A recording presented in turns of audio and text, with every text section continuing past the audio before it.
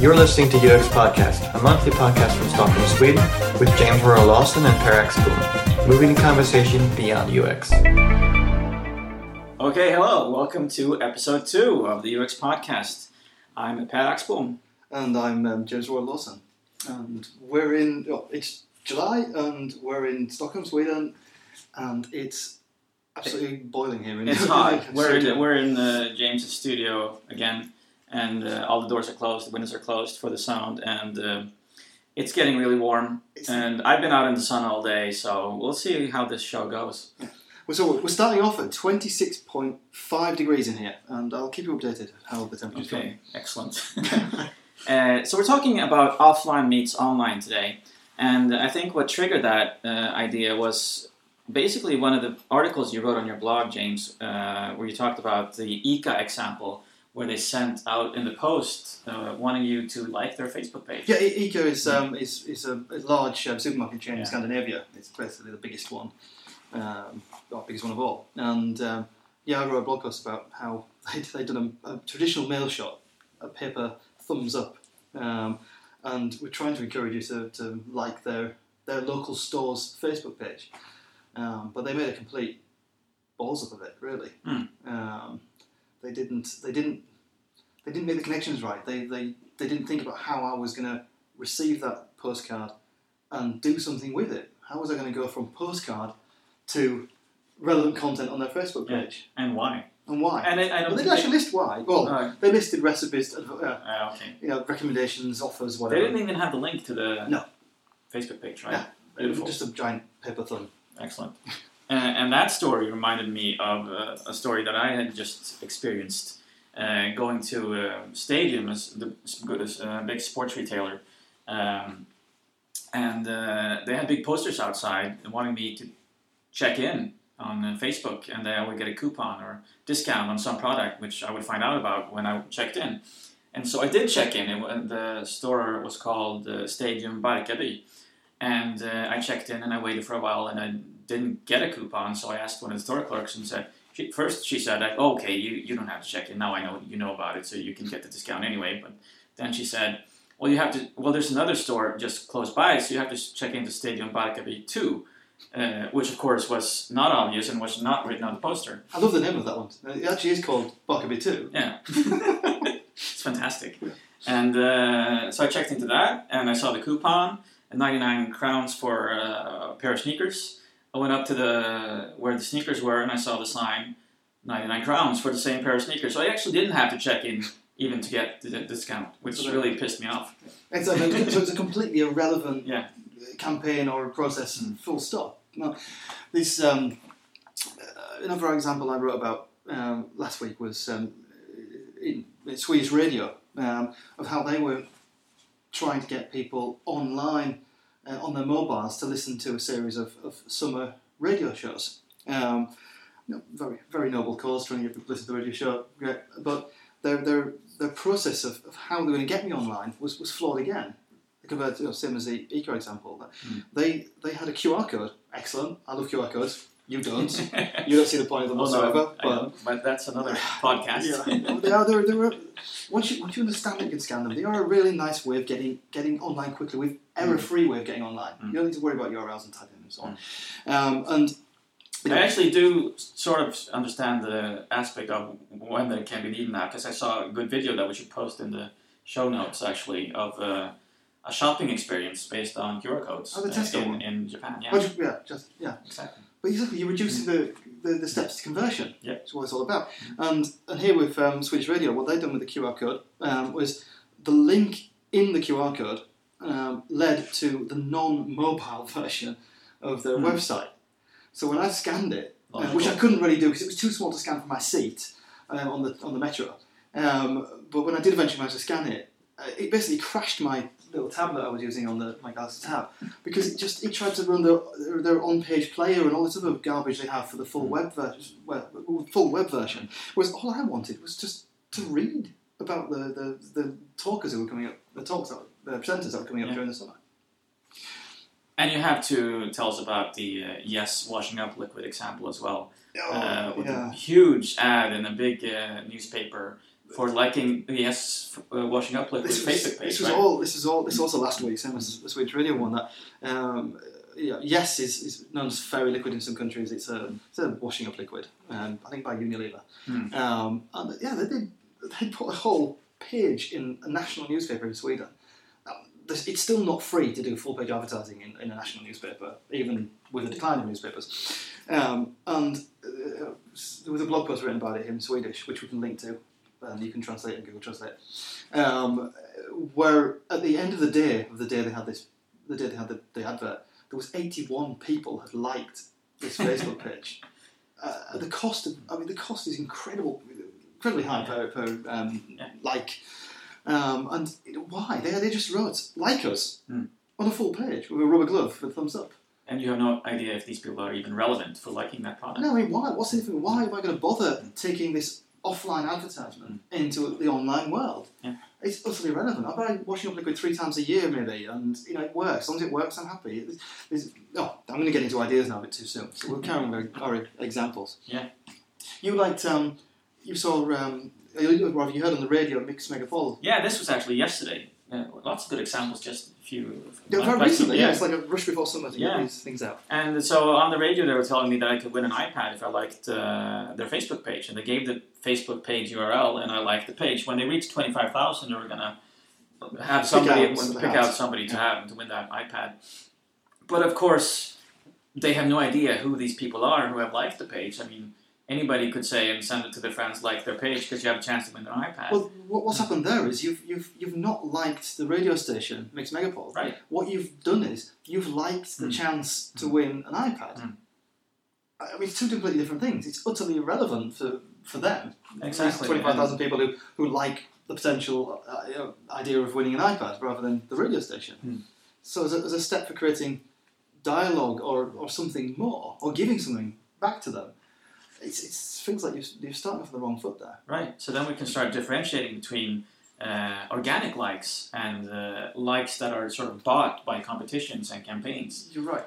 Yeah. And the big difference, of course, is that organic likes is people actually like you for who you are. Yep. And the other likes are the ones that you buy, and you get people who don't really like you. You've got vacuous likes that are worthless. Then you've got the people that really care about something. They're the anybody's. And arguably that's where you want conversation to be. But nevertheless, all of this has to be connected back to whatever your strategic goals are. You're trying to increase sales or increase conversions or something, not just create a page with 25,000 fans.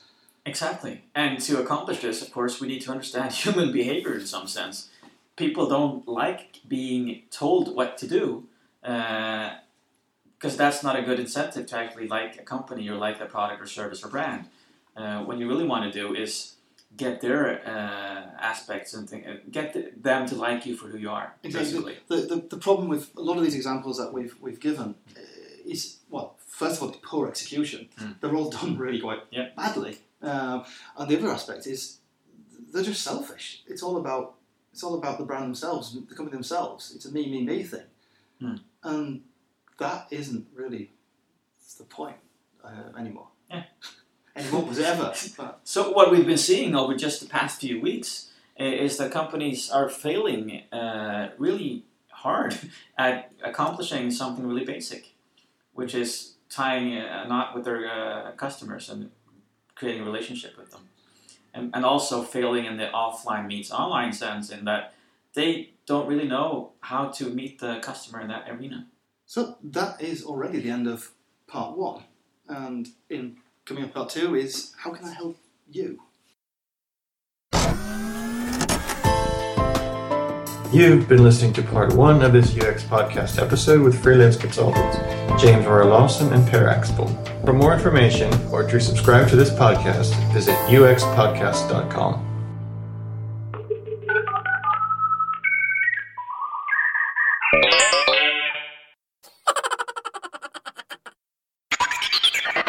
You're listening to UX Podcast, a monthly podcast from Stockholm, Sweden, with James Royal-Lawson and Per Axbom, moving the conversation beyond UX. Hello, and welcome to part 2 of episode 2 of the UX Podcast, Offline Meets Online. And part 2 is, how can I help you? With me, James Royal-Lawson, and you, Per Axbom. So in part one, we talked about how companies were poorly executing their offline campaigns in order to get people online, as well as being very selfish. A lot of the campaigns we're seeing are self-centered, not thinking about the customer and the customer's experience and how we can get the brand or the product into their lives and online. Right. And basically, so how do we get into what the user experience is, what the user behaviors are, how they feel about us, and how do we use that to our advantage to actually create something, a digital experience that is actually something that will, in the end, give us whatever we're hoping, more buys of our products and services, or actually people helping us evaluate our products and services and so on. And one basic aspect, of course, of all these that we've seen in the examples we gave in part one, is that they don't seem to be testing. They're clearly not. I mean, just the Swedish radio example, it did not work. I couldn't scan that code and go to a mobile experience. It just didn't do it. Right. It was untested. The other aspects we're seeing, that you're just not thinking the whole way through about what situations are people going to be in when they come into contact with your campaign. The whole page in DN, they're going to be sat there reading a paper newspaper. Exactly. How is that person going to naturally go from printed paper to your digital goal? They're not thinking about it. So just putting these types of solutions in front of people would give lots of answers and avoid all these problems. I mean, showing that poster outside stadium that had me check in the wrong place would get them to realize that you have to type out the place that you actually have to check in to, because that's a big problem. All these simple things that really should be that makes you realize that it's not nobody with UX experience has been involved. It's usually a design agency or PR agency that creates these campaigns, and they're based on marketing and not on sales. They're based purely on the need to do something, and the execution is getting messed up at the end. It's a silo working by itself, or not in enough connection with something else. But even then, there was another example I had which I didn't talk about with Telia here in Stockholm. They've got a campaign now for building apps for mobiles. And there, even though they've done a mobile version of it, there's some aspects of it are very poorly done. The URL that you get when you're in your mobile, when you actually look at the campaign, is very suspicious. It's not the branded one you'd expect. So execution is incredibly important. Well, you've got to put yourself in the place of the person and include that in your campaign. But irrespective of how great an idea you've got, how smart a campaign your ad agency is selling you, you can't jump over that step. Yeah. And we said the same thing with web.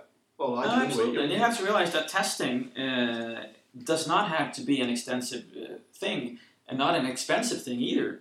It can be something like you and I did at UXLX in Lisbon. We just went out and tested and went out for 10 minutes and just talked to people on the street.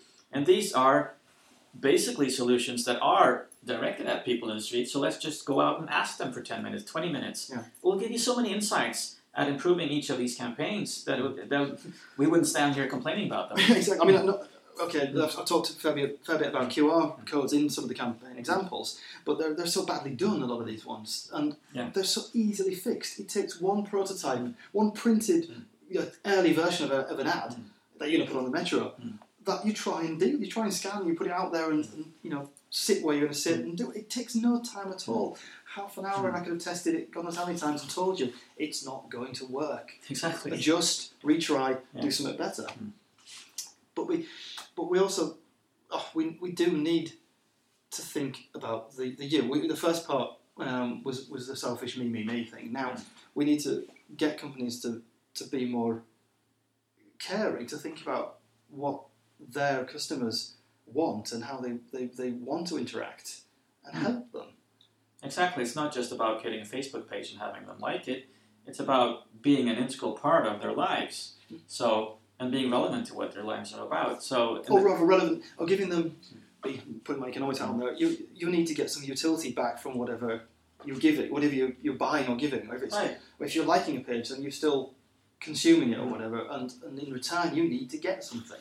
Exactly. So 25,000 people liking a radio station's page because you've got a chance to win a barbecue isn't helping my relationship with the radio station whatsoever.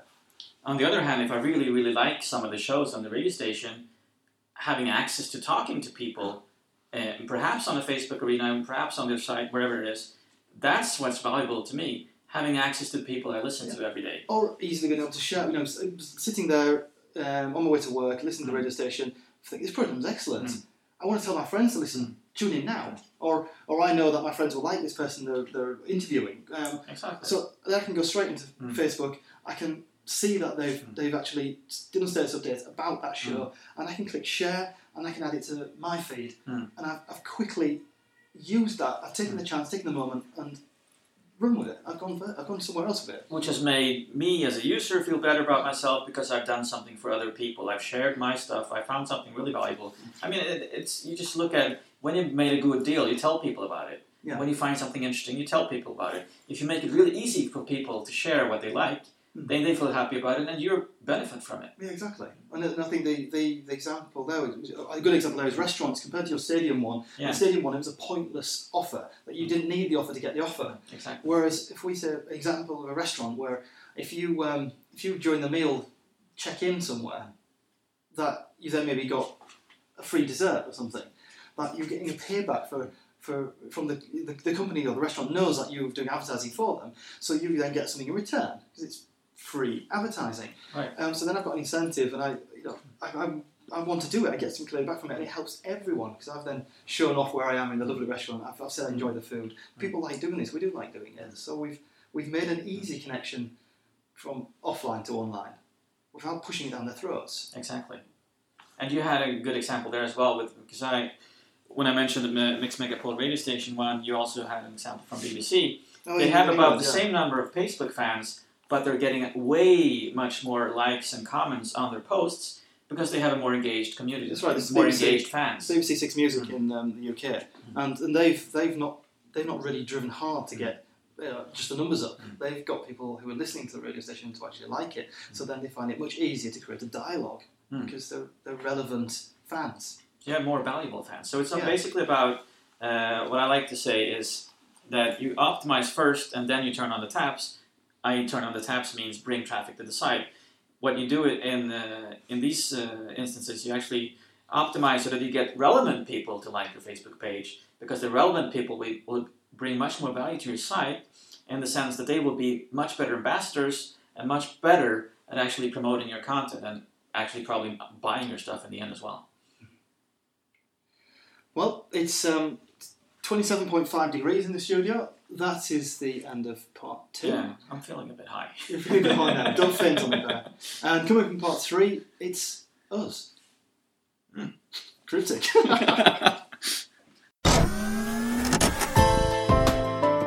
You've been listening to part 2 of this UX podcast episode with freelance consultants James Royal-Lawson and Axbom. For more information or to subscribe to this podcast, visit UXPodcast.com.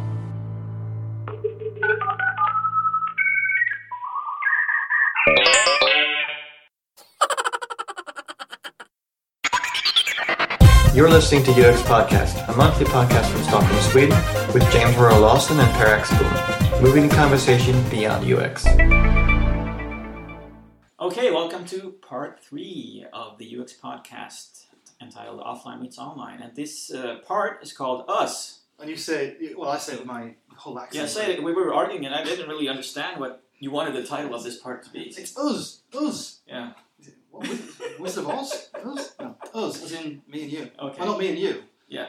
But anyway, by the way, it's 27.1 degrees now. We've gone down a little bit in temperature, but I feel closer to fainting than I did in part 2. Okay, have some water. Thanks. Okay, so the part 1 was Love Me, Like Me, Install Me. We were talking about how selfish all companies have become. Me. Yeah.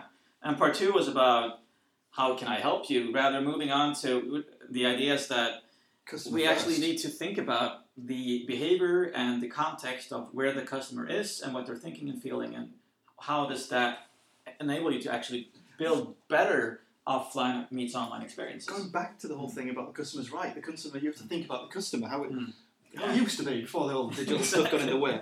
And then part 3, us. It's my and Per's guide to digital dating. Yeah. You could say. We're now forming a relationship with the customer and client. Yeah, it's not me and you. No.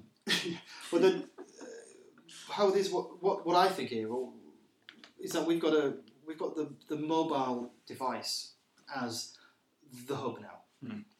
It's actually the big change from a couple of years ago. Before we went smartphone, advertising campaigns, or at least the offline meets online, was all about getting people to remember your URL, where your website was. That was the whole point. And every advertising had to have, SwedishCompany.se had to be somewhere, or there had to be enough information so you could go home, turn your desktop computer on, and open up a browser, Internet Explorer 5, whatever, and find this website. Whereas now, with over half the population in a whole lot of countries, Europe and America, having smartphones, and everyone having a feature phone or a smartphone, it's changed again. And people were already doing this badly before we went. So now they're doing it badly in the phones instead. They're doing it badly again, but in a different way. Yeah. And it's a lot about, 2011 is a lot about the year of the apps for companies. Everybody's talking about apps. Everybody's designing apps. I get a lot of requests for designing interfaces for apps, both on iPad and other interfaces. I hate most. Most of the apps are just rubbish. And again, it's the same problem as we saw in part 1. Is people are saying, download our app, and they're not saying what's in it for me. They're not saying, like, the experience I've had is I built an app and I built a mobile site, and I realized that they're trying to sell the app and trying to get people to visit the site. They're not actually selling the point of visiting the site, which is read our program for this conference, which is on there. And that's the selling point. That's what should bring people to the site, not the phrase "download our app" or like us or whatever it is. That we say with websites generally that think mobile first. It's a very healthy thing to do, to focus on how you're going to solve it for mobile visitors before you think about the standard sites. And it's the same with any kind of offline meets online, the transition to the digital world, that you've got to think how they're going to interact via their mobiles to all of these things. We're just not doing this at all. But it'll get more and more. In a few years' time, we've got complete migration to them. Everyone's going to be working on mobile, and a huge number of Android as well. Downloading the app or adding another hoop to jump through is just going to worsen the experience and worsen the chance that you reach whatever goal you've got. It needs to be integrated, like you say, and relevant to their lives. This is the next challenge of not only getting execution right, not only remembering that it's not about you, it's about them. It's actually adding something and making it easily added to their lives. Right. I think your point was it was not just about campaigns anymore. Yes, you're right.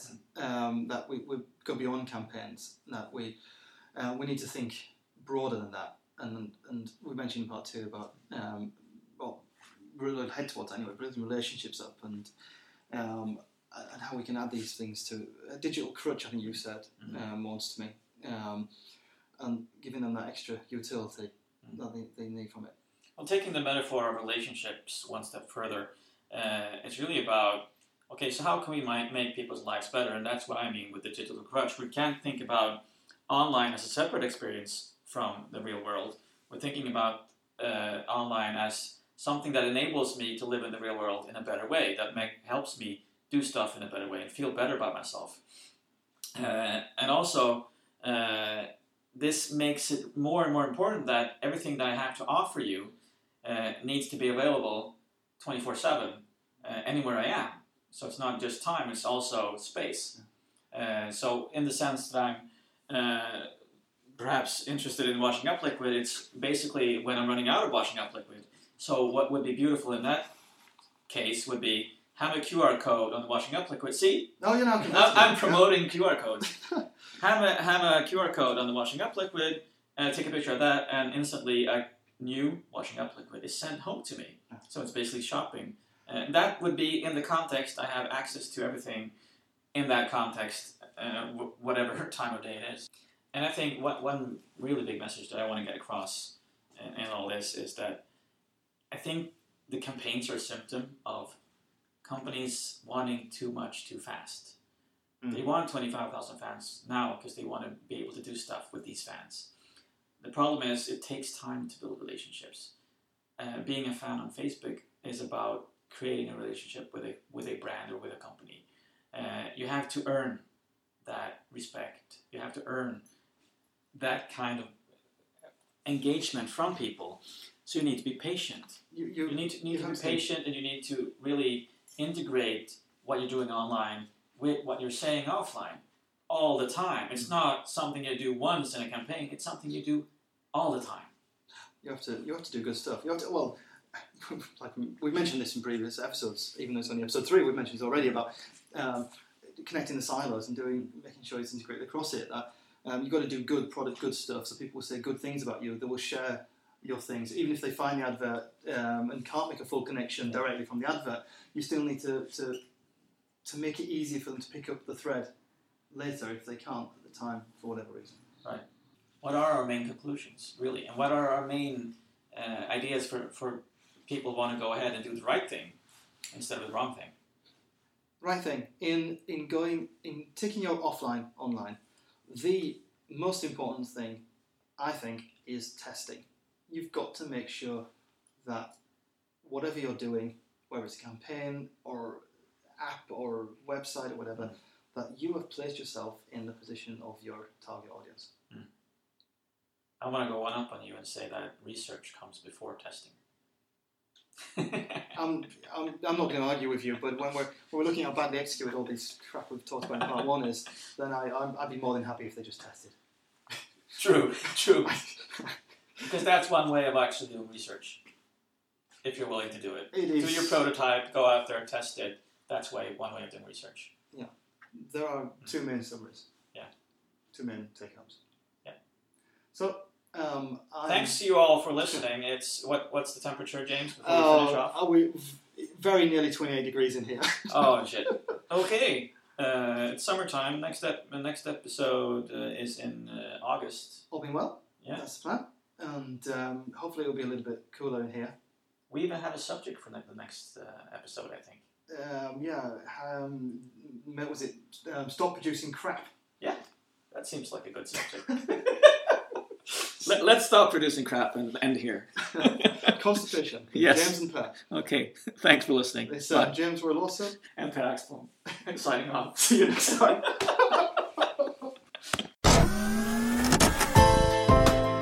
You've been listening to part 3 of this UX podcast episode with freelance consultants James Royal-Lawson and Per Axbom. For more information or to subscribe to this podcast, visit UXPodcast.com.